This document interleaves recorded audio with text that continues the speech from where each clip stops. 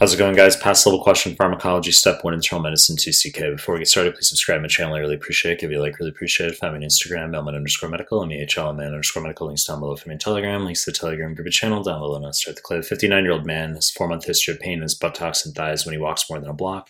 Clearly intermittent claudication.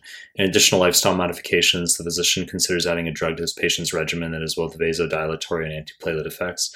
Which the following pharmacologic agents most likely to be prescribed to this patient? So, as I said, past level, it's just, do you know basic mechanisms of action? Let's just whip through the answer choice here. Choice A, abciximab, wrong fucking answer. So monoclonal antibody against glycoproteins 2B, 3A, and platelets decreases platelet aggregation. USMLE could mention it as a fibrinogen analog, which might sound a little bit weird, but, well, we have physiologically fibrinogen that will normally bridge glycoproteins 2B, 3A, and platelets. So if it's a monoclonal antibody that can bind to those same receptors, then it's a fibrinogen analog. I haven't seen USMLE really give a fuck. Okay, abciximab, it's more just like textbook stuff. You could know that another similar sounding drug, adalimumab, is an anti-TNF alpha agent, okay, binds soluble TNF alpha. So infliximab, adalimumab are monoclonal antibodies against TNF alpha. Don't confuse with etanercept, which is a recombinant receptor that will mop up soluble TNF alpha. Wrong fucking answer. Choice B, aspirin, wrong fucking answer. So obviously aspirin is an antiplatelet agent, inhibits COX, okay, irreversibly, and that'll decrease not just prostaglandin synthesis, but thromboxane A2, decreasing platelet function. Platelet count will not drop. It's just bleeding time that's going to increase. So you say, well, what about the vasodilatory effects? Well, if aspirin's knocking out prostaglandin synthesis, prostaglandins are vasodilatory, then as a result, we will get decreased vasodilation of vessels with aspirin, right? I mean, this is the whole concept behind decreased renal blood flow with decreased synthesis of vasodilating prostaglandins of the afferent arterioles, an answer on one of the NBME exams, okay? So it's a long discussion, but point is, wrong fucking answer. Choice C, silostazol, correct answer. So silostazol and dipyridamole are both drugs you need to know they're phosphodiesterase inhibitors that are going to both vasodilate arterioles as well as they have antiplatelet effects. Okay, that's literally just what the USMLE is going to do, straight up.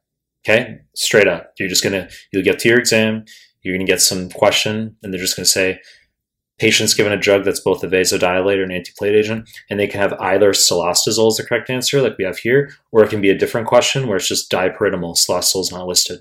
So you need to know those two drugs, they're vasodilators of arterioles, and they also have antiplatelet effects, okay? Silostazol is the buzzy / classic one for intermittent claudication, although the caveat I issue is that for 2CK questions, it's basically always a wrong fucking answer 9 out of 10 times. It's a long discussion, okay, but when we talk about arterial disease, patients of intermittent claudication, you're going to do ankle brachial indices, ABIs, first step in diagnosis, and then after, you're going to recommend an exercise stress test to determine exercise tolerance. Then you're going to recommend a walking / exercise program as the first step in treatment. Silostazol is the first step in treatment is a wrong fucking answer, okay? You only bring in silostazol after the patient is already on a walking / exercise regimen and is not having any improvement in the intermittent claudication.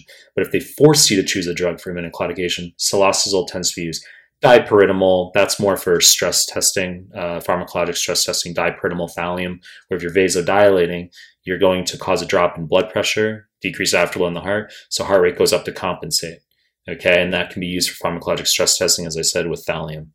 Real quick, clopidogrel, wrong fucking answer. So antiplatelet agent binds to ADP2Y12 receptors on platelets, okay? So inhibits platelet function. Clopidogrel, you can hear about this as very buzzy for things like could be used for stenting procedures. I haven't seen USMLE give a fuck about that. Okay, that just tends to be perpetuating resources. You can be aware for carotid stenosis, right? That patients who are under the endarterectomy threshold, 70% symptomatic, 80% asymptomatic for carotid atherosclerosis.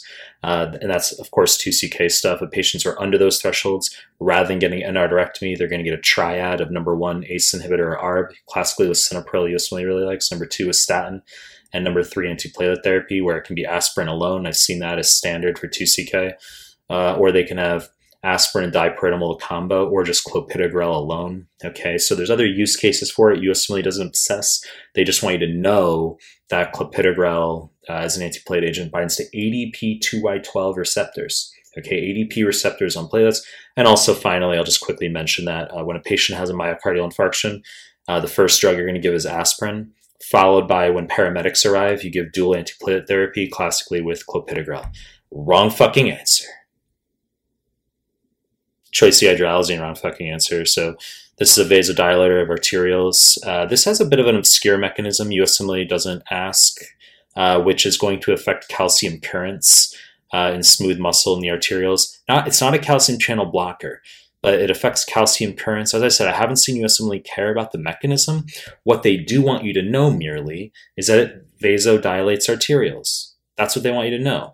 And it can be used for hypertensive emergencies in pregnancy.